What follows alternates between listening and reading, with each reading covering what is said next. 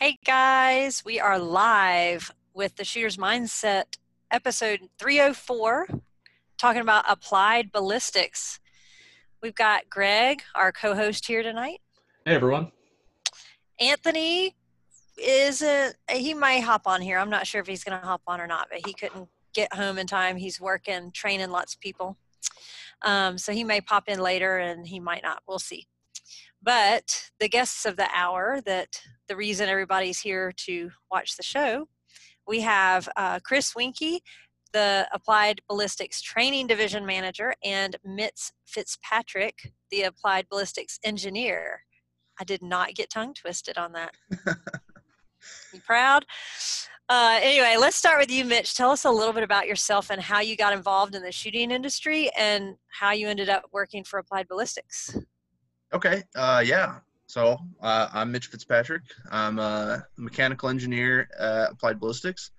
I got started shooting actually when I was in high school. I kind of just stumbled across the F-class competition shooting. F-class shooting, a lot of people are probably familiar with that. If you're not, it's considered belly bench rest. A lot of people call it. So it's just kind of flat, square range, 1,000-yard shooting. Typically, there's mid-range too. But and I wanted to start doing that, but I didn't really have the money to buy the equipment I needed to when I was in high school. So I was actually able to get access to some mills and lathes and stuff, and I started kind of putting together my own rifles with the help of my dad and my uncles, and started shooting and started doing really well. And being that I was living from here in Michigan, ran into Brian at some of the matches, Brian Litz, and that's how I kind of got connected with him when I was in high school, and started interning with Applied Ballistics and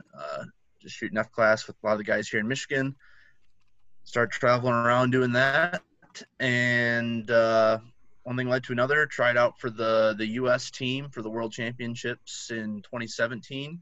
And got on that, shot with those guys. So that was a good experience. And then late 2015, Brian and I decided we wanted to kind of hop into the ELR game. So we kind of switched gears and started building ELR guns while we were still preparing for the F-class Worlds. And so we started shooting. 2016 was the first year we started shooting ELR, and I won the King of 2 Miles in 2016. Been shooting and won quite a few ELR matches since then, and after 2017 I kind of stopped shooting F-class and have been continuing on with the ELR. Hopefully I can get involved in a little bit more PRS and practical type stuff here going forward. Just been busy graduating college and getting started working full-time at AB, so I haven't shifted gears to anything new, but that's kind of the short version of the story. Sweet. That must be one heck of an internship to get to go intern with Applied Ballistics and Brian Litz. Good Lord, yeah. In high school, that's Yeah, I've been working with them since I was in high school. I just graduated college. It's been 6 or 7 years I've been working with them now, and it's just one of those freak things. When I kind of hopped into the F-class shooting at the time, I hopped in about as hard as I could, and Brian recognized that and gave me an opportunity. So obviously it's worked out pretty well. That's awesome. So Chris, how about you? How'd you get involved in the shooting industry and eventually working for Applied Ballistics as well? So I guess my story regarding my entry into the shooting industry is somewhat different to Mitch's. I grew up, shooting, starting with air rifle 22 as a real young lad, and then ended up joining the military when I was about 18 and had a pretty extensive career in the Australian military for a bunch of years. Eventually streamed into the sniper community and spent a lot of years behind bolt guns and gas guns in the sniper community there. And then eventually I went contracting for the Australian government for a few years, and then come back to the Australian sniper community again for another year or so.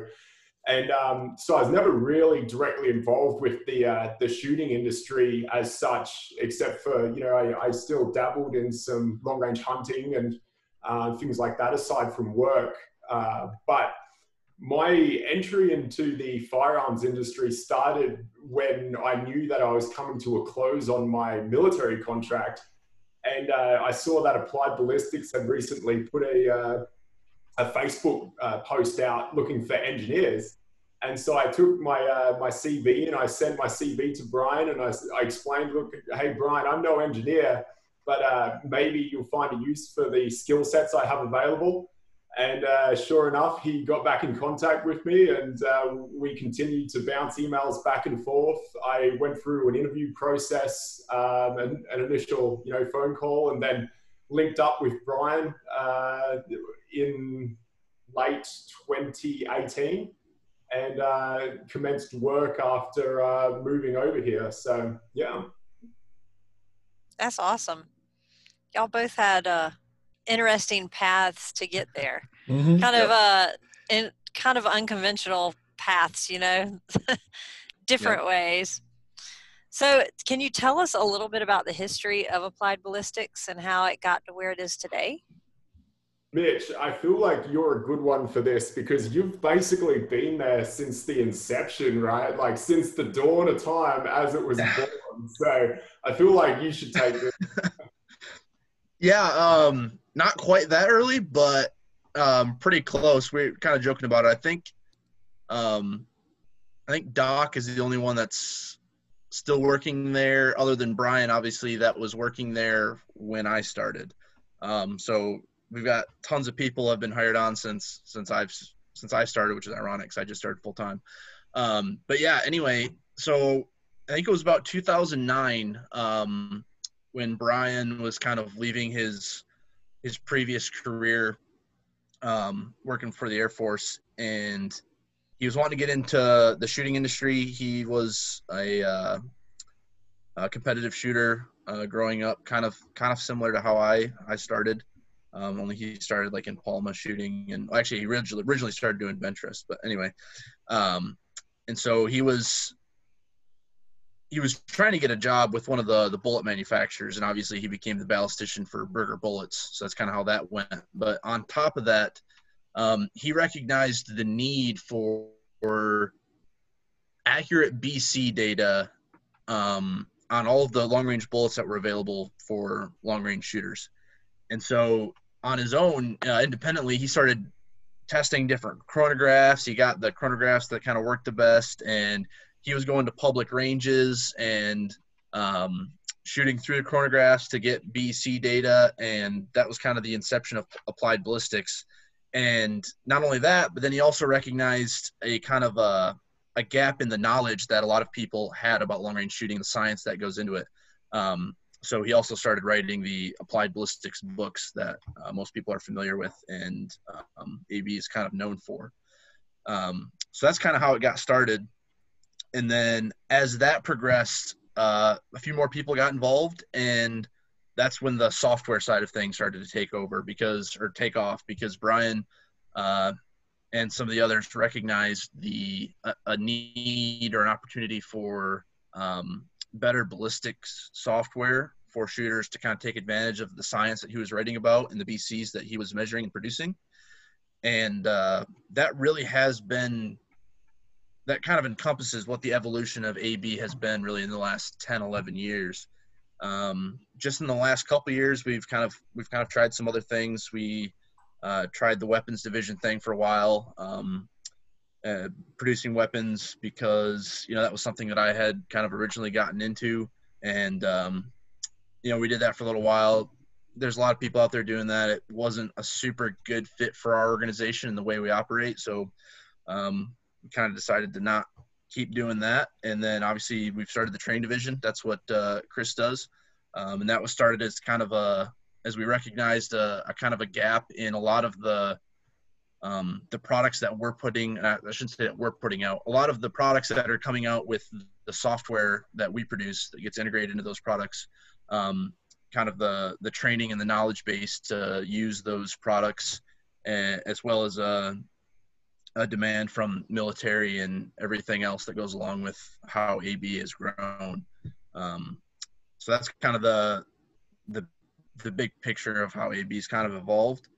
Specifically the labs where we do a lot of this testing, the BC testing. We do all sorts of different shooting experiments. We do, we test, everything from, how big of an impact does annealing have on your groups or your velocity spreads, to testing different powders, just pretty much any shooting precision velocity tests you can imagine, we shoot there. That's awesome. I think I might be able to bring this full circle too, actually, because, concurrently while AB is developing and growing as a company, I was, back in Australia, and I remember we started dabbling with ballistic solvers quite early on as they, the inception of these ballistic solvers started coming out on PDAs and things like that. And I remember, quite vividly when the Kestrel 4500 with AB came out, and that was pretty much a game changer overnight for us on the ground as well, in terms of trajectory prediction and what that meant for a sniping capability. And so that, was what made me aware of Applied Ballistics to begin with, alongside Brian's books, and ultimately how I got linked up with AB in the long run. But it's just interesting to note the developments and how far everything's come in the last few years. And now we have a lot of devices integrated with AB software, and what that means for trajectory prediction, and what that means for allowing shooters to get on target, with first round hits. Yeah, it's really an amazing accomplishment in the shooting world. There's a lot of guys at work, older guys that were, 40, 50 years ago trying to do some of the stuff that we do today. And, I talk, I'm like, yeah, this stage at the match is really fun. We shot, 600 yards, 800 yards, 1200 yards in the back and forth. And they're like, how do you hit it the first time? I'm like, oh, I put the distance in my phone, and then I dial the little knobby do to what it says. Yep.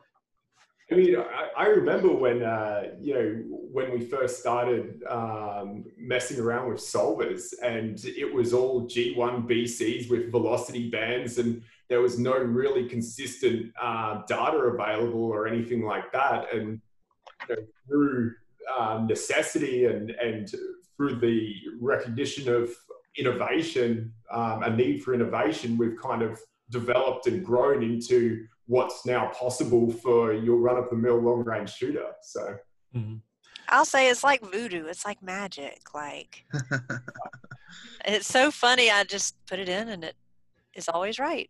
I have yet to, I know people sometimes are tinker with it. I have yet to have to adjust anything. My dope is always. Now, wind is a different story. Yeah. That's on me. But elevation is always right. Yeah, I always love those. Every once in a while, somebody will be like, the wind was 5 miles an hour, but the Kestrel was 0.2 of a mil off. And I'm like, yeah, was the wind really 5 miles an hour? All right. I know for 100% certainty for all 1,200 yards, the wind was exactly 5 miles an hour. Yep, exactly. So yeah, wind's always a big question, but yeah, I'm the same way. The Kestrel in our software has some functionality for drop scale factor and truing, and those are very valuable parts of the software that are used in some applications. But just like you were saying, for me personally and all the shooting I do, I'd have never had to use them either. Yeah, I very much agree as well, and that's really good to hear, Jennifer, because it's somewhat what I preach to shooters, regardless of whether it's military, law enforcement, or civilian. Your elevation should line up regardless. It should just come down to a solid wind call for average wind and wind speed, wind direction downrange. That should be realistically what you need to do as the shooter, and that's it. The device should be doing everything else for you. And I kind of relate this back to just a calculator on steroids, right? Like if 1 + 1 doesn't equal 2, you've got to ask questions. And really what Solver is doing in the background is it's doing the math for you. It's, doing the science, it's running the equations of motion for you. And if, that 1 + 1 doesn't equal 2, something's not quite right. You just need to figure out what that is. Yep. And so we had somebody ask the question, why should we not true our BC to match our rifle? Which is kind of a couple questions in one that I guess we should kind of break down a little bit. Yeah. So the first thing I would say is most rifles are going to have a pretty consistent BC for a given projectile. That might have been awkward phrasing. What I mean is, if you're shooting a specific bullet, like the BC that we have in our library is probably going to be very close for your rifle. Some rifles do have differences. We do see that, and we'll get into that a little bit when we start talking about PDMs and stuff we do at the mobile lab. But adjusting the BC should be one of the very last things you do, because if it is different, it's only going to be different a little bit. And so you kind of get into the nuance of like, how much error are you really trying to true out here? But a good rule of thumb is like truing or adjusting anything on the drag should be like way down your list of things. I mean, obviously your first thing you should do is always just confirm your muzzle velocity. Make sure that, from when you chronographed a week ago to, now 50 shots later, you think your dope's off, but your velocity could very well be different. So you need to, check your muzzle velocities, because we see that all the time with velocity migration, depending on what cartridge, powder, everything you're shooting. Some things are sensitive to that. Any other inputs, especially if you're making a new profile, do you have your scope height correct? All that other stuff. I know somebody that messed that up. Yeah, exactly. And then, like, if you really honestly believe you've kind of gone through everything and you think all your inputs are correct, but you still got a little bit of error, you're running a chronograph while you're shooting, so your velocity input's exactly correct. If anything, on the user level, you should true your velocity a little bit to get things to line up. Because kind of like what Chris was just going into, if all of your inputs are correct, and I mean truly correct, it's amazing how that seems simple, but myself, Chris, Brian, we mess that stuff up sometimes. Like, there's a lot of inputs and there's a lot of information to track, and it's a really common thing to mess up. But once you've got all your inputs correct and your velocity is correct, 99% of the time your elevation is going to line up. In the few cases that it doesn't, at the user level, best thing you can do is just, if it's like into transonic, is run a DSF. If it's inside of that, just true your velocity a little bit. Beyond that, like I said, we'll get into this in a little bit probably, but any changes with drag stuff, I would do that with a PDM. I would come see us at an event. We'll shoot your gun over the radar, get a PDM set up so you have a profile with your exact drag. And that is the true, quote unquote, true drag for your rifle measured. That's awesome. I'm hopefully coming to Wisconsin, and I got to see if I can get enough ammo in there to do that. We only need 10 or 12 shots to get really good data for you. I have an idea. What if you take my rifle and rifle case with you, and you can put some ammo in my case, and maybe while you're there, so you have a backup gun. That's fine. There you go. Mm-hmm. So we've kind of touched on bits and pieces of it, but at the Applied Ballistics lab, what's like the list of things that you do? What all do you guys do there at the lab?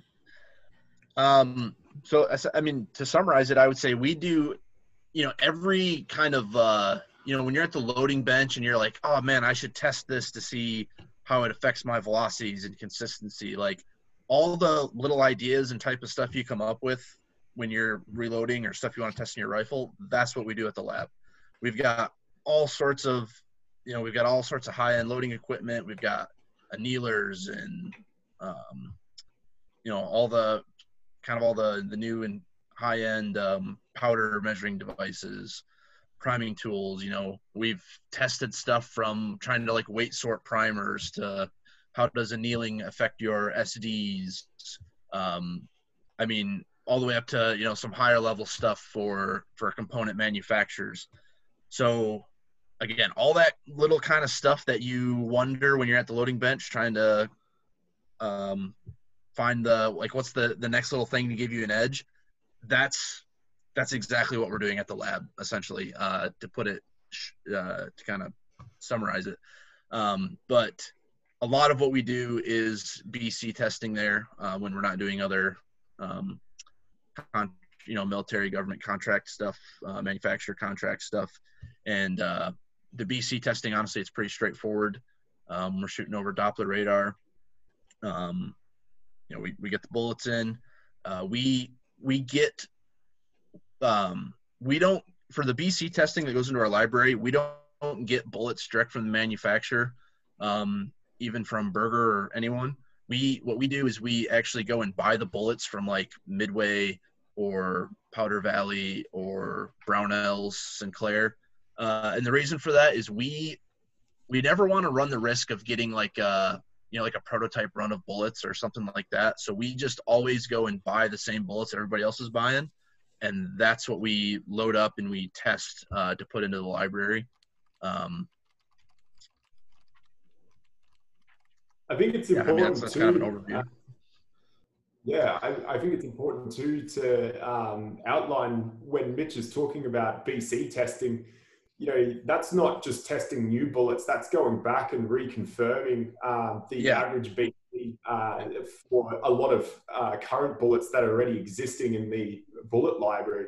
And that's a continuous, ongoing task, in the sense that the guys at the lab will go back and re-verify the average, G7 and G1 BCs and average custom drag models for those bullets periodically as well, lot to lot. So, that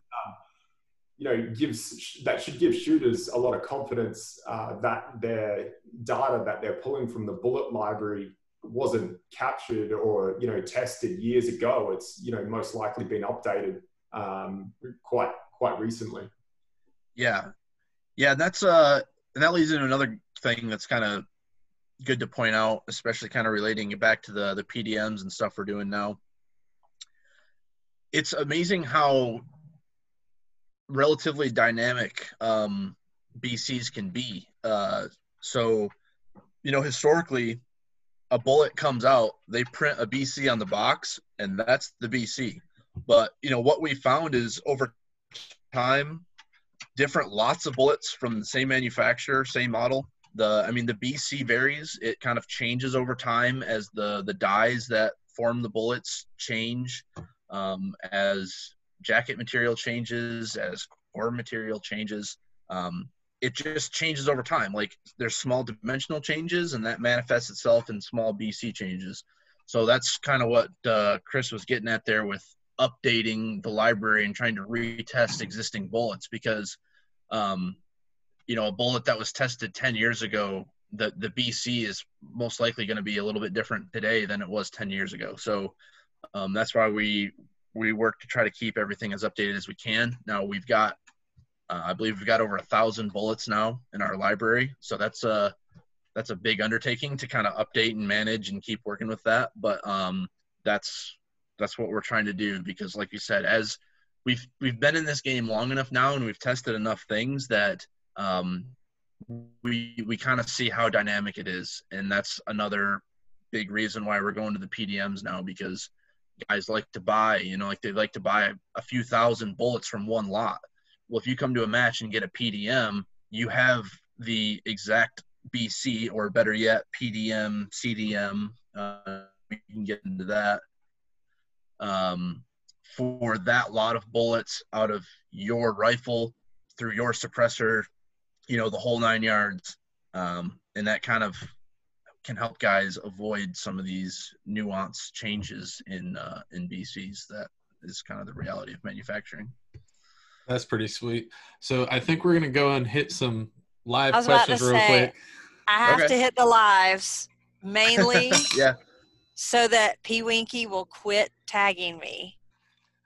But Prentice, we are going to have to renegotiate this. See, you're not giving me any quarters for your shout outs, and you'll give Gina quarters. So I might not give you any more shout outs until I can renegotiate this deal with you. But I will shout out your wife, Ashley. Hey, Ashley. So I had to get that out. So, Prentice, I saw your 58 comments where you tagged me. It's okay. You can stop.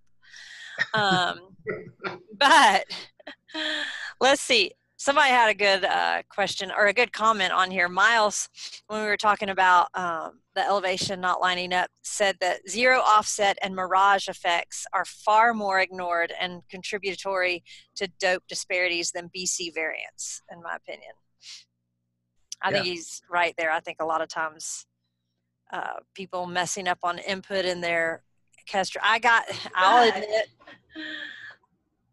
I'll admit that I got to Wyoming and had changed something in my Kestrel accidentally. And I don't know how I managed to do it because I had it all in there, right? But anyway, for 6GT, and changed was it the diameter? No, maybe it was the BC that accidentally got changed. Anyway, my dope was way off. And I was like, why is my dope off? When I was like checking out to 600, and I'm like going back through, I was like, I got to go look up the BC, that bullet again. And yeah, it was that. It's amazing how just having things entered wrong, human error can make a huge issue. Yeah, for sure. And that's kind of like what I was saying earlier. The variations in BC for the vast majority of shooters, that should be way down on the list of things that should cause you an issue. Definitely. And honestly, the main reason we've found it and we've been looking at it so much is primarily because of all the ELR shooting we do. It becomes a lot bigger question when you're talking about trying to shoot a group at 2 miles than it does when you're trying to hit targets at 600 or 1,000 yards.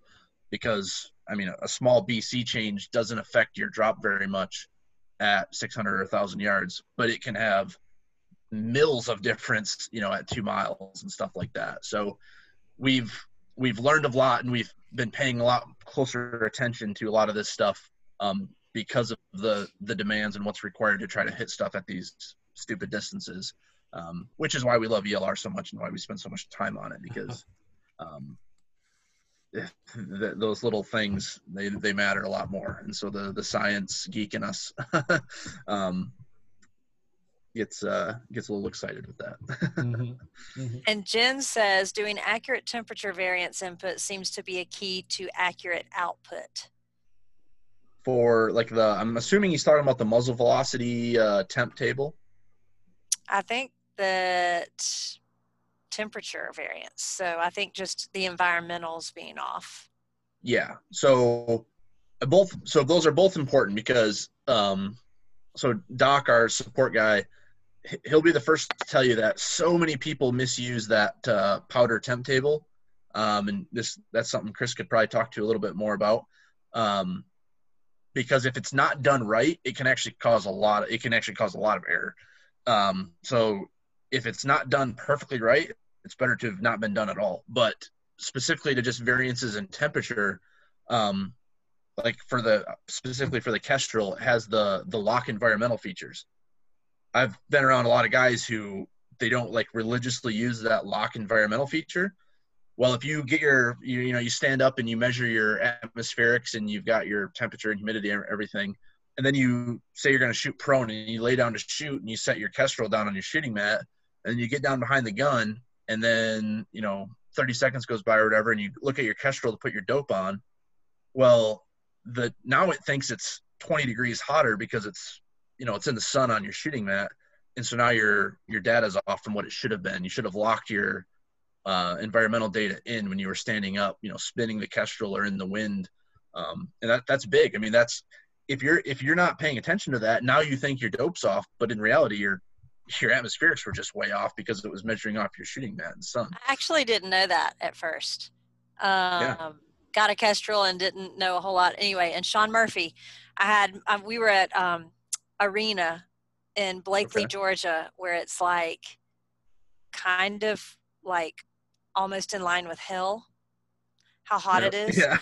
And we are on the, it's a 3-story tower, and I'm all the way up on the 3rd story, and I'm like laying there, and I had my things sitting there, my Kestrel was sitting there in the heat, and I'm like, this is not right. It's just, it's a little bit off. And he looked and he's like, you need to lock your environmentals after you get up and twirl it and get it in the air where it's getting the actual air temperature and not soaking up the sun. And I was like, oh my gosh, that's mind blown. So it's all those little things. I mean, in reality, what we're trying to do with long range shooting, there's a ton that goes into it that we really try to simplify, but there's a lot of nuances that you can kind of, either you just don't know about when you're getting started, or it's easy to forget about. So you've got some amount of forgiveness depending on how much error you have input or captured, in the supersonic flight regime. But especially when you hit trans and sub, in any kind of ELR capacity,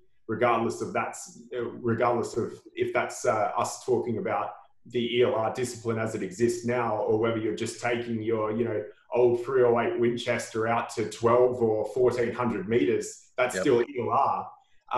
Once you reach that transonic flight regime, you're going to suffer a lot more, and there'll be a lot less forgiveness in error margins in terms of the temperature environmental inputs that you've captured. I think it's one other thing I'd like to note too, actually.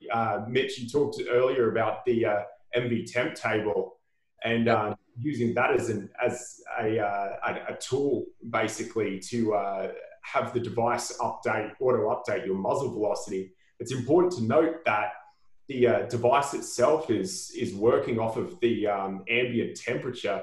And so if your ammunition has been stored at a different ambient temperature to the ambient temperature that you're swinging your Kestrel around outside, of course your muzzle velocity is going to be off, because the Kestrel is using that ambient temperature rather than, it doesn't have an input, or you haven't told it what the ambient temperature of your ammunition powder is. And that's particularly relevant to guys that are storing ammunition in vehicles where either the vehicle might be hot or it might be slightly warm, just comfortable in the vehicle, and then they hop out of the vehicle and it's, the middle of winter, and it might be, it might be 20 degrees. And so, that's something that needs to be noted as well. And it goes in line with what we were talking about with input errors earlier on tonight.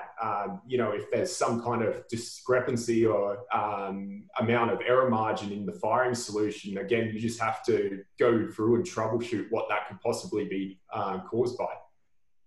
Yep. That's a lot of knowledge there. We do have a couple of birthdays of our viewers this week and our friends. Chad Heckler's birthday was yesterday, and Swanee's birthday is today. So I just want to say happy birthday to them. Oh, both Michigan guys too. Yeah, and Michigan guys. And then also Zachary wants to know if you guys could talk a little bit more about the twirling of the Kestrel, how long to do it, how often to do it, and any other tips around that. And then after that, we're going to announce a giveaway. Okay. Do you want me to take this, Mitch, or you want to take this? Yeah, sure. Go ahead. Yeah, so generally it's, running the Kestrel, you can just swing it around. There's no method or madness to it. Just give it a good, 5 odd seconds or whatever, swing it around through the air. And what you're trying to achieve is get some ambient airflow through the thermistor and the sensors that are located, obviously, the ones that you see in front of you in the middle of the Kestrel above the screen, but there's also some sensors on the rear of the Kestrel as well, which is why, if you were to leave your Kestrel on live and leave it in your pocket, you're going to get an incorrect reading. Or if you were to leave that Kestrel in your hand, that warmth, that body warmth is going to start to skew your readings as well. So definitely don't overthink it though. Just swing that bad boy around. Yeah. Yep. How'd you miss that target? I twirled it 8 times, not 7. Yeah. That's exactly it. Yeah. Yeah, there's no there's no real science to it, because like I said, the whole point is the ambient, or is to get the airflow over it, so it's reading the actual ambient conditions. And And I mean, by the time it's gone around second, third, fourth, fifth time, it's probably good. The one thing I will say, again, for just the best accuracy is when I'm swinging that thing around, the last time I swing it around, I'm planning to like catch it as soon as it's coming down, and I like catch it and I lock the environmentals right then, because if you watch it, yeah, it starts changing again fast, because I mean, you want to lock it into as close as it's spinning around as possible. So it's not super critical on how many times you spin it, but I would say you want to lock it as quickly as after you stop spinning it as possible. Gotcha. All right, so we said something about a giveaway. We talked about Brian's books a little while ago. Okay. We have the entire collection. That's called the Media Bundle, as well as one of these super awesome Applied Ballistics t-shirts. Yeah, got them on. Twinning. We're going to be giving that away on next week's show. The post went up about 5 minutes ago on the Shooters Mindset Facebook page. You have to go over there, like us, like Applied Ballistics, and tag 2 friends in the post, and you will be entered to win. We'll have that drawing live next week on air. I should have worn my Applied Ballistics shirt. I feel like such a loner. I have one. It's just, I don't know, somewhere else. It's somewhere in my house. You want to go change real quick? We'll wait. No, I got off work and anyways, wearing what I wore to work, but I feel like an outcast without my blue Applied Ballistics shirt on. It's okay. You are. Thanks. We'll jump around a little bit on our order of questions. There was an acronym you guys said a lot about a custom drag model and the mobile lab and what happens at matches. So right when I first started, I saw this trailer and it said mobile laboratory or something someplace. And I was like, oh, that's kind of cool. I should go check that out. And I never got around to it. So if I see you guys at a match, like for instance, I know the Wisconsin Barrel Makers Classic this weekend, what goes on there? Yeah, so mostly what we're doing at matches right now is we try to get on the longest range that these places have available, and we set up our radar equipment, and then we let people come through and shoot. We measure the radar, so we use the radar to measure the drag on the bullet coming out of their rifle, and we process that data. And so just to kind of give an example of, what someone would expect if they come visit us at one of these events, they shoot under the radar. Then as soon as they're done, I process the data, and you kind of come over to the trailer, where we might have a table set up depending on how things are laid out, and might take a minute or 30 seconds or whatever. But after I process the data, I create a printout that has your muzzle velocities for every shot. So typically we have people shoot 10 shots. It's got your muzzle velocities for 10 shots. It's got downrange velocities. It's got the G7 BC over the range that we're shooting. So, if we got a 800-yard range, or if we got a 1,200-yard range, there'll be like a 0 to 800-yard or a 0 to 1,200-yard G7 BC number on there. And then all of those are kind of totaled and analyzed at the bottom of the printout. And you've got your average velocity, your extreme spread, your SD. But then, so it gives you that for all of your muzzle velocities, for your downrange velocities. It gives you your average, extreme spread, and SD of your BC. So that's how we can kind of look at BC variation, which is another thing we've been spending a lot of time looking at lately. Because again, not so much in the inside 1,000-yard realm. I mean, it does have an effect, but not a huge effect. But in the ELR game, how consistent is your BC from shot to shot? Because, if it's not consistent, that can start opening up your group. So you get all of that information on the printout that we give you. And then it will also have a PDM code on there. And so kind of after, you walk away, we've really refined the process with which we're processing PDMs, but we will then typically later that afternoon, that evening is where we're at now. We'll be able to upload your PDM and your G7 BC data into our library, so you can access that BC, but even better yet, that PDM from your Kestrel SIG, your phone app, all that good stuff. So that's kind of the process, or what you'd expect if you come to the mobile lab at one of these events right now. Now, to explain the CDM, PDM, all that good stuff. This is an explanation that Chris and I have done a couple times recently. It seems it can be long and convoluted, but we'll try to simplify it and keep it short. So what a BC is for people that may not be super familiar, or real high level on ballistic understanding, is a BC is really a kind of like a correction factor for a standard drag curve. And what a drag curve is your coefficient of drag versus Mach plot, so to speak. So for every projectile at every Mach number, which is your velocity, Mach is just the relation to the speed of sound, from 0 up to more or less infinity. We don't take it that far because obviously we're not shooting things with infinite velocity. There's a unique drag coefficient at every velocity, essentially. And so that turns into a curve, like you look at a graph. There's a standard curve for the G7 standard. It has a set CD values and it has a set shape for that plot. I think I actually have those bullets. Just give me 1 second. Oh, yeah, okay. But so what a BC is it's essentially scaling that curve up or down to try to closely match the bullet that you're actually shooting. And so the reason why a BC actually isn't ideal is because while you're scaling that curve to try to match the bullet that you're shooting, the shape of that curve is actually slightly different for the bullet that you're shooting versus the standard. And where that shape is different is where you get some very minor error in your solution. That's the reason why we've gone from G1 to G7, because the G1 shape was that's the G1 example he's holding up there. We've got big examples. The G1 shape is very different from the G7. So that's why the shape of that curve was really different and why people had to run banded G1 BCs to get accurate predictions. We go to the G7 and it was a lot better. So we don't really necessarily have to run the banded BCs to get an accurate enough solution for what we're trying to do in a lot of cases. But especially now with people pushing the limits even further and shooting ELR, what we've done is we introduced the CDM, which is where instead of taking a standard curve, we just measure that curve for that specific bullet with the radar data.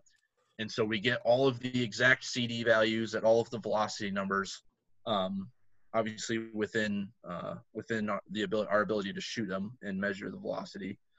And that's what a CDM is. So it's the best drag representation of that bullet. Now, where we go from CDM to PDM is, like I was talking about, with lot-to-lot variations, but also launch dynamics and rifle-specific, barrel-specific. Launch dynamics being effects the suppressor or muzzle brake might have, which do exist. That stuff can't get accounted for in a generic CDM that we have for a specific bullet.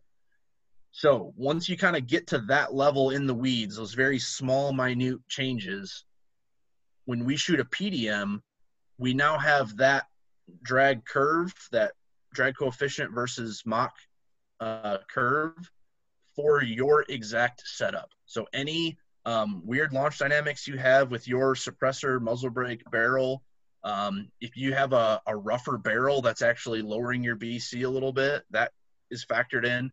If you have a different lot of bullets, that's factored in. If you're pointing your bullets, that's factored in, obviously, because we're measuring exactly what you're shooting. So what you end up with a PDM is a drag curve that, within our ability to measure, is a perfect match for what you're shooting. So the drag should not even be a question in the error of your solution at that point. That's awesome. So this sounds like an ungodly expensive service that probably only the richest of us can afford, right? Nope. It is free. It is what? So if you come to a match that we're sponsoring with this service, it's free to the shooters to do.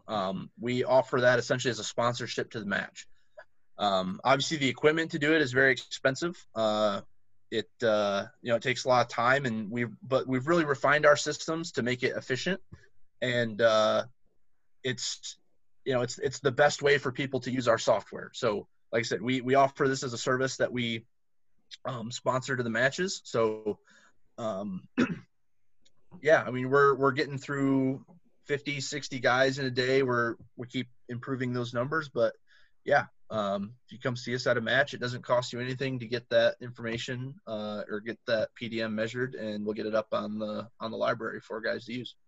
Francis says that everyone should 100% expect to win the match when running a PDM. I believe he visited y'all on Friday maybe, and then won the match. Yep. So, yeah, Francis has been enjoyed a lot of success with PDMs in the past. So I'm not surprised to hear that from him. Yeah. I mean, and Francis, right there, a Michigan guy too. So he's got a little bit more experience with us. But yeah, I mean, every match that we've been at and he's been at, he comes and gets a PDM there, and obviously he's got the shooting skills to match up with it, so he's able to convert that into a win. But it definitely helps. Definitely helps. And Jen says that it would be nice. It'd be really cool to have the mobile lab at the F-Class Nationals in October. F-Class Nationals in October. Yeah, so that's a good point too, is if there's any like match directors listening, or just anyone, if anybody has a suggestion for events for us to come to at the mobile lab, get a hold of us at Applied Ballistics, either through the support email, or you can call into the office or email like Amanda at the office there. And yeah, we're always open to suggestions. I mean, obviously we have to consider scheduling with other stuff we've got going on, other events we're already going to, and it's got to be a good fit, but we're always open to suggestions for more events to bring the lab to and reach more shooters. So what events that you know of for the rest of the year are you guys going to be at? So we're going to the Barrel Maker Classic, obviously, coming up here this weekend. And then I believe the next one after that, what's that, Chris? Ring Neck, right? After that? Yeah, so there's an ELR match in Kansas. It's at Ring Neck Ranch, I believe. It's called ELR at Clark's Knob, something like that. That one is going to be August 20th-ish, whatever weekend is right there. I'm not 100% sure on what the exact dates are. I believe we're going to the Gap Grind. I think that's in October. I've got my calendar here. First weekend of October. First weekend in October. So we're going to that. I'm going to be the first one in line there. Okay. We're supposed to be going to the King of 2 Miles. So that's got pushed back into September. So we should have it there at the King of 2 Miles doing PDMs there. Let me see if there's anything that we're committed to. Obviously, I mean, we had a bunch of stuff planned, and with all the changes that happened this year, COVID stuff, where things got shaken up, but that's all the stuff I know of for sure at the moment. Grind. Amanda went ahead and in the comments she posts. Oh, that's not the right link. That didn't come up right. But on Applied Ballistics website, there is the full schedule if you're looking for something. Yep. We didn't hit it there. Yep, and we're trying to keep that updated. So obviously stuff's been changing dynamically with COVID, but as much as possible, we'll keep that updated so guys can anyone can pay attention to that. The other one, I'm pretty sure we're going to the Kestrel Fall Classic, but we'll have to see on that one. Awesome. It sounds like you will. Do you know about the Precision Rifle Expo? Well, so yeah, Chris, I think you're going to the Precision Rifle Expo, isn't that correct? Yeah, I am. I'm not sure if the mobile lab's going there. Do you know if it'll be on site, Mitch? I know. Yeah, I don't think we're taking the mobile lab there because the King of 2 Mile is kind of concurrent, and with the expo's better for us to have guys like Chris there to kind of put on some more I'll be putting on seminar-y type stuff, because people aren't bringing their own rifles there to shoot and do PDMs and stuff like that. The mobile lab's not as valuable there as just having personnel on site. So obviously, I mean, if it was the only thing happening at that time, we'd probably have it there. But with the King of 2 Miles being butted up next to it, we want to get those ELR shooters, PDMs, and all that good stuff. So I don't think we'll have the mobile lab at that event. So somebody asked where to go about drag models for 22 long rifle. Francis already replied back. There's like 20 different new drag models in the bullet library. But like, let's say I bring my other green gun that shoots little 22s to one of the matches. Could we get a custom drag model for that? Yeah. So right now we're trying to get people to kind of fill out the PDM form ahead of time before they come to the match, so we can get guys lined up and organized. But yeah, if guys want to bring a second rifle, or they want to bring a 22 or something, providing we can accommodate that with the range. So I guess that's something we would have to clarify with the venue. If there's nobody waiting in line to get their first PDM, we'll run people through on their second PDM or 22 PDM or anything like that. So we can definitely do that. Yeah, we do have some 22 stuff in the library, and it's something we're definitely going to do more of. It's just we got to roll it into the schedule. We got so much stuff going on that we want to do it. We just gotta make it fit. Yeah, I feel you there. It's such a growing sport, the NRL 22. Now PRS announced their 22. So that would be really cool, especially with people trying to start doing this ELR 22 stuff. Yeah, and I think as we get into that, I think there's a lot of stuff we'll learn that's different with 22s, with drag related stuff, twist rates, barrel effects. I think it'll be interesting. I think we'll learn a lot once we really dive into the 22 stuff more. That'll be awesome. I look forward to that. I just love shooting rimfire. I've shot one match and then all of a sudden ended up being a NRL 22 match director. It's a good time. Mm-hmm. So developing the bullet library, like, how does this process work? I know you said that at first we start off with bullets that we know are the real bullets that people are going to get. And obviously we shoot in front of some Doppler radar. But like, what's the full process before something gets added into that library? So step one is either, like a new bullet gets announced, like, I don't know, a Nosler RDF or a Hornady A-tip or a new Berger Elite Hunter or whatever. And so when that bullet becomes available, typically if it's something like high level like that we know a lot of long range shooters are going to, they're going to want to shoot or try, that kind of immediately pops on our radar. And I personally have a running list that I keep track of for bullets that should be added to the library to kind of schedule and fit into our testing schedule. But also, if people have bullets that they're like, oh, this isn't in the library, it's just not something we've looked at or we've tested yet, feel free to, again, email us with suggestions. Regardless of where they go, they kind of filter their way to me. And if it's something that A, we have all the stuff we can easily test, or B is, looks like it'll bring a lot of value to, other people, it's something we overlooked, then it gets added to the list, kind of prioritized, and gets put in the queue wherever it needs to for future tests. So the key point there is, if anybody has a bullet they want added, shoot us an email, suggest it. We'll consider it and kind of prioritize it and see what we can do.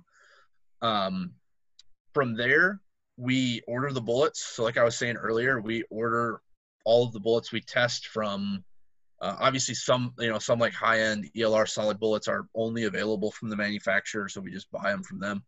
But pretty much everything we get from Midway or Brownells or wherever. So we know we get bullets that shooters are also buying, and once they show up, they're kind of sitting there ready in the queue. Once we're kind of scheduled to do a test, we're ready to shoot a BC test. We'll go through and load up ammo for every caliber. We've got the cartridges and the loads that we use for our weight ranges. So it's a really efficient process. We're not doing load development with every bullet. And we load them all up, get them ready, and then we take them out and shoot them. When we shoot them, we're shooting at least groups of 10 for every bullet. So we're getting 10 really good data points on each bullet. And we're processing all that data.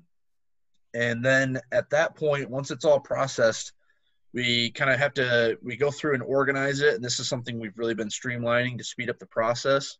But we go through, organize it, putting it into the database formatted correctly. And then at that point, once it's organized into the database, we actually push an update. And that's literally the notification you get on your mobile app or on your Kestrel when there's an update. Once that's pushed, all those new profiles go into the library and they're ready to be used, particularly on the Kestrel and stuff like that. The mobile app, and I know on Apple, it gets there's a little bit more work on our end involved because there's just differences in how all that stuff has to get added, but that's kind of the overview of what's happening to get a bullet from it's now available to the public to in our library. Sweet. So y'all have that. I know it's so much information. It's like, oh, y'all have a Applied Ballistics training division. What services are offered, and who are they available to? Yeah, so Applied Ballistics training division, as Mitch was speaking about earlier, it was something that was initially launched to bridge the gap between what is the science that the AB is so good at, and the science that we understand, and the testing that goes along with that, and provide that link to the shooter, whether it be across the military, law enforcement, or civilian sports sector. And when I say provide that link, it's to relate the information, the science, and the software or device use back to the shooter, so that the shooter can understand that information in such a way that he or she can process it and utilize it effectively and efficiently to actually achieve more hits on target. So, sometimes when we talk about, long-range external ballistics and, the science that goes into that, it's very easy to get caught up in it and get lost in it. And essentially, it's my job and other trainers' jobs to provide that understanding and that link for the shooter, so that they understand how to best utilize their device, what a particular, what a particular ramification would be of, an input error, or, best practices for trajectory prediction, understanding that, hey, I need to optimize my gyroscopic stability at the muzzle and there's various ways or various things we can do within that to achieve consistent flight, even through trans and sub. There's various things that, we will try and provide the link for, all the way from good, solid sound trajectory prediction and device use, all the way up to and including the, science of external ballistics. Now, ultimately, our job is to tie that back over to be a very usable source of information that can be executed easily by any shooter. We typically see ourselves working, well, when AB Training Division was first conceptualized, we found ourselves working in the military and law enforcement sector a lot for the first year or so. And that's continued on, but we've started branching out in the last year or so in the civilian sector as well. And now we currently even offer private training courses. And that's something that can be, accessed via the Applied Ballistics Training Division website. There's actually a training request, a link on there for private courses now as well. Alongside, typically it was the training requests from military law enforcement. Now, when I talk about those training requests, it gives the client or the shooter requesting that training the ability to customize the training that they're looking for as well. And so what I do is I take that training request and I optimize it and I modify it and I change it so that I'm not giving a shooter a generic program of instruction. I'm designing a program of instruction and a curriculum around learning objectives and training outcomes that will help facilitate the shooter meeting the goals that they're trying to achieve in their training as well. So yeah, that's basically what's entailed in all of that. And, categorically, that training is available to anyone and everyone. So how can people get information and upcoming training and classes? Like, where do they go to find all that? Yeah, so as I was saying, a lot of the information is contained on the Applied Ballistics trainingdivision.com link. And also you'll see a lot of information blasted out across our Applied Ballistics social media platforms, Instagram, Facebook, things like that. And we also host or co-host training with partnered training entities as well. As an example, I'm working with Heartland Precision Rifle in Nebraska in September. And that's something that we do, periodically throughout the year. We'll partner with another training company and we'll provide instruction and, curriculum modifications in conjunction with what that co-hosted training entity is looking to provide, and we'll supplement their training and hopefully provide the link to the best information, the most up-to-date information, and what's considered a cutting edge or the leading edge in the industry. That's awesome. Do we have any more live? Oh, go ahead. I would just, I would just encourage shooters to go ahead and follow all of our social media platforms or our pages and get on the Applied Ballistics Training Division website. As you can imagine, with everything going on, or earlier in the year, our 2020 training schedule didn't really survive the first 6 months, but unfortunately we've had to cancel a few courses and that, and things have still been somewhat busy this year, but we're hoping to get things up and going again, starting 2021. Not to say though, there are a few training courses that are still occurring later this year, like the partnered training course with Heartland Precision Rifle in September. There's also a ELR clinic at Spear Point Ranch in September as well. And then not to mention, I'll be running various clinics such as the Precision Rifle Expo class that I'll be putting on there. So there's still a few things going on despite the disruptions. That's awesome. Yeah. I was about to ask you, Greg, do we have any more live? I do not believe so. Let me double check. Nope, we are good on lives. Probably wrap this one down to shout outs. All right, go ahead with shout outs. All right, I'll go first. First, I'd like to shout out to GSL Suppressors. At some point in time soon, you're going to see one over here, and then also on the other pretty green rifle of mine. Right now, they're sitting at Crack Shop Pawn and Firearms waiting on the ATF to decide that I deserve to preserve my hearing. Shooters and Sharpshooters of Augusta. They're almost every week since I don't have like my own ballistic laboratory. That's where I go for all of my low development. PDC Custom, if you are a fan of this beautiful rifle chassis, they are available in this color, also normal human colors as well. Rimfire, centerfire, pretty much anything you can think of, Craig over there makes. Shooter's World powder, I know I did some primer shopping over this weekend, or should I say looking at lots of pictures of boxes of primer that said sold out next to them. But I could still get powder, and I could get lots of powder. Just got another 8-pound jug of Shooter's World Precision yesterday. Hunter's HD Gold, pretty much the best thing you could ever put on your eyes while you're shooting.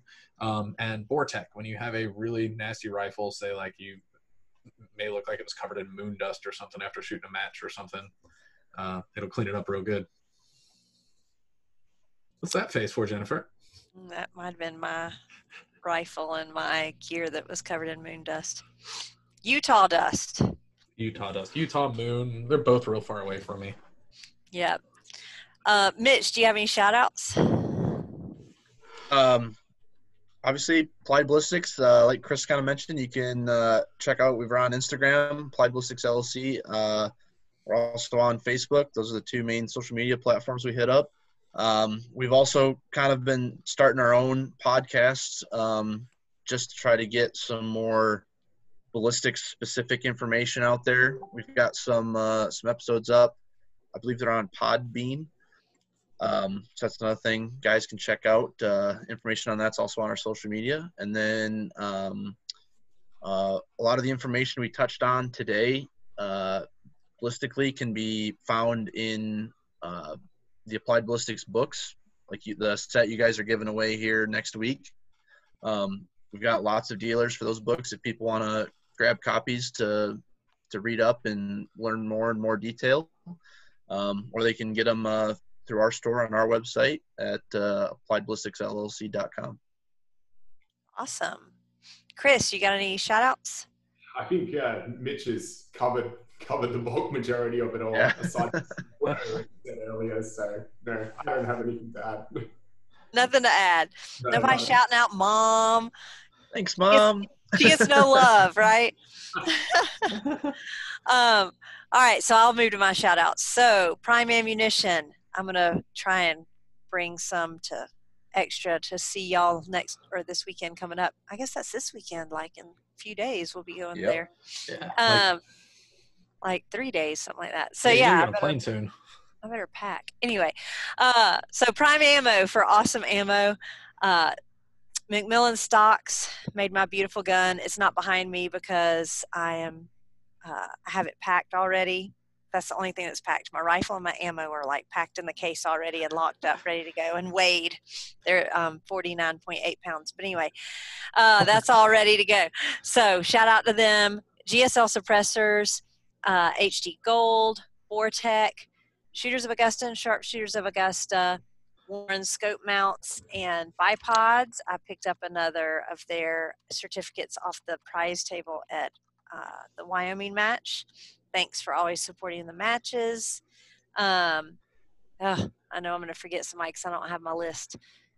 I'm trying to go back through everything. Yeah, I think that's probably about all. I got most everybody anyway. Oh, Night Force Optics. Got to remember the glass. Great glass. So with that being said, we can wind this down, I think. And I just want to thank y'all for spending an hour and a half of your time with us. Did you have something else, Greg? Yeah, nobody shouted out Amanda, who did all the work to get the show all set up. Oh, yeah. Yeah, and she's the one kind of coordinating and managing our podcast and everything, too. Most people, if you reach out to AB, you'll probably end up talking to her. So, yeah, big shout out to Amanda.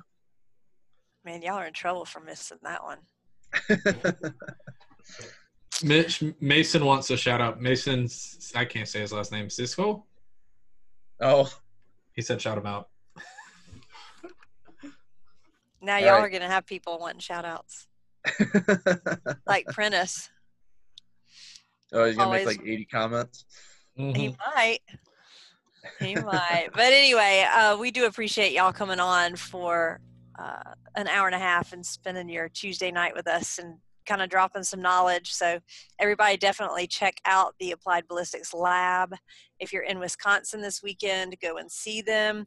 If you are at any of the other ones that they said, and Amanda put the schedule in the comments. So check them out, find out where they're going to be. It'll help you win 100% per Francis. Shooting ability has nothing to do with it. It is only having them do all of your numbers for you that will do it. So there you go. All right. Well, so that's right. So that's going to be a wrap for episode 304. See y'all next week. See y'all. Thanks for having us. Thanks for having us.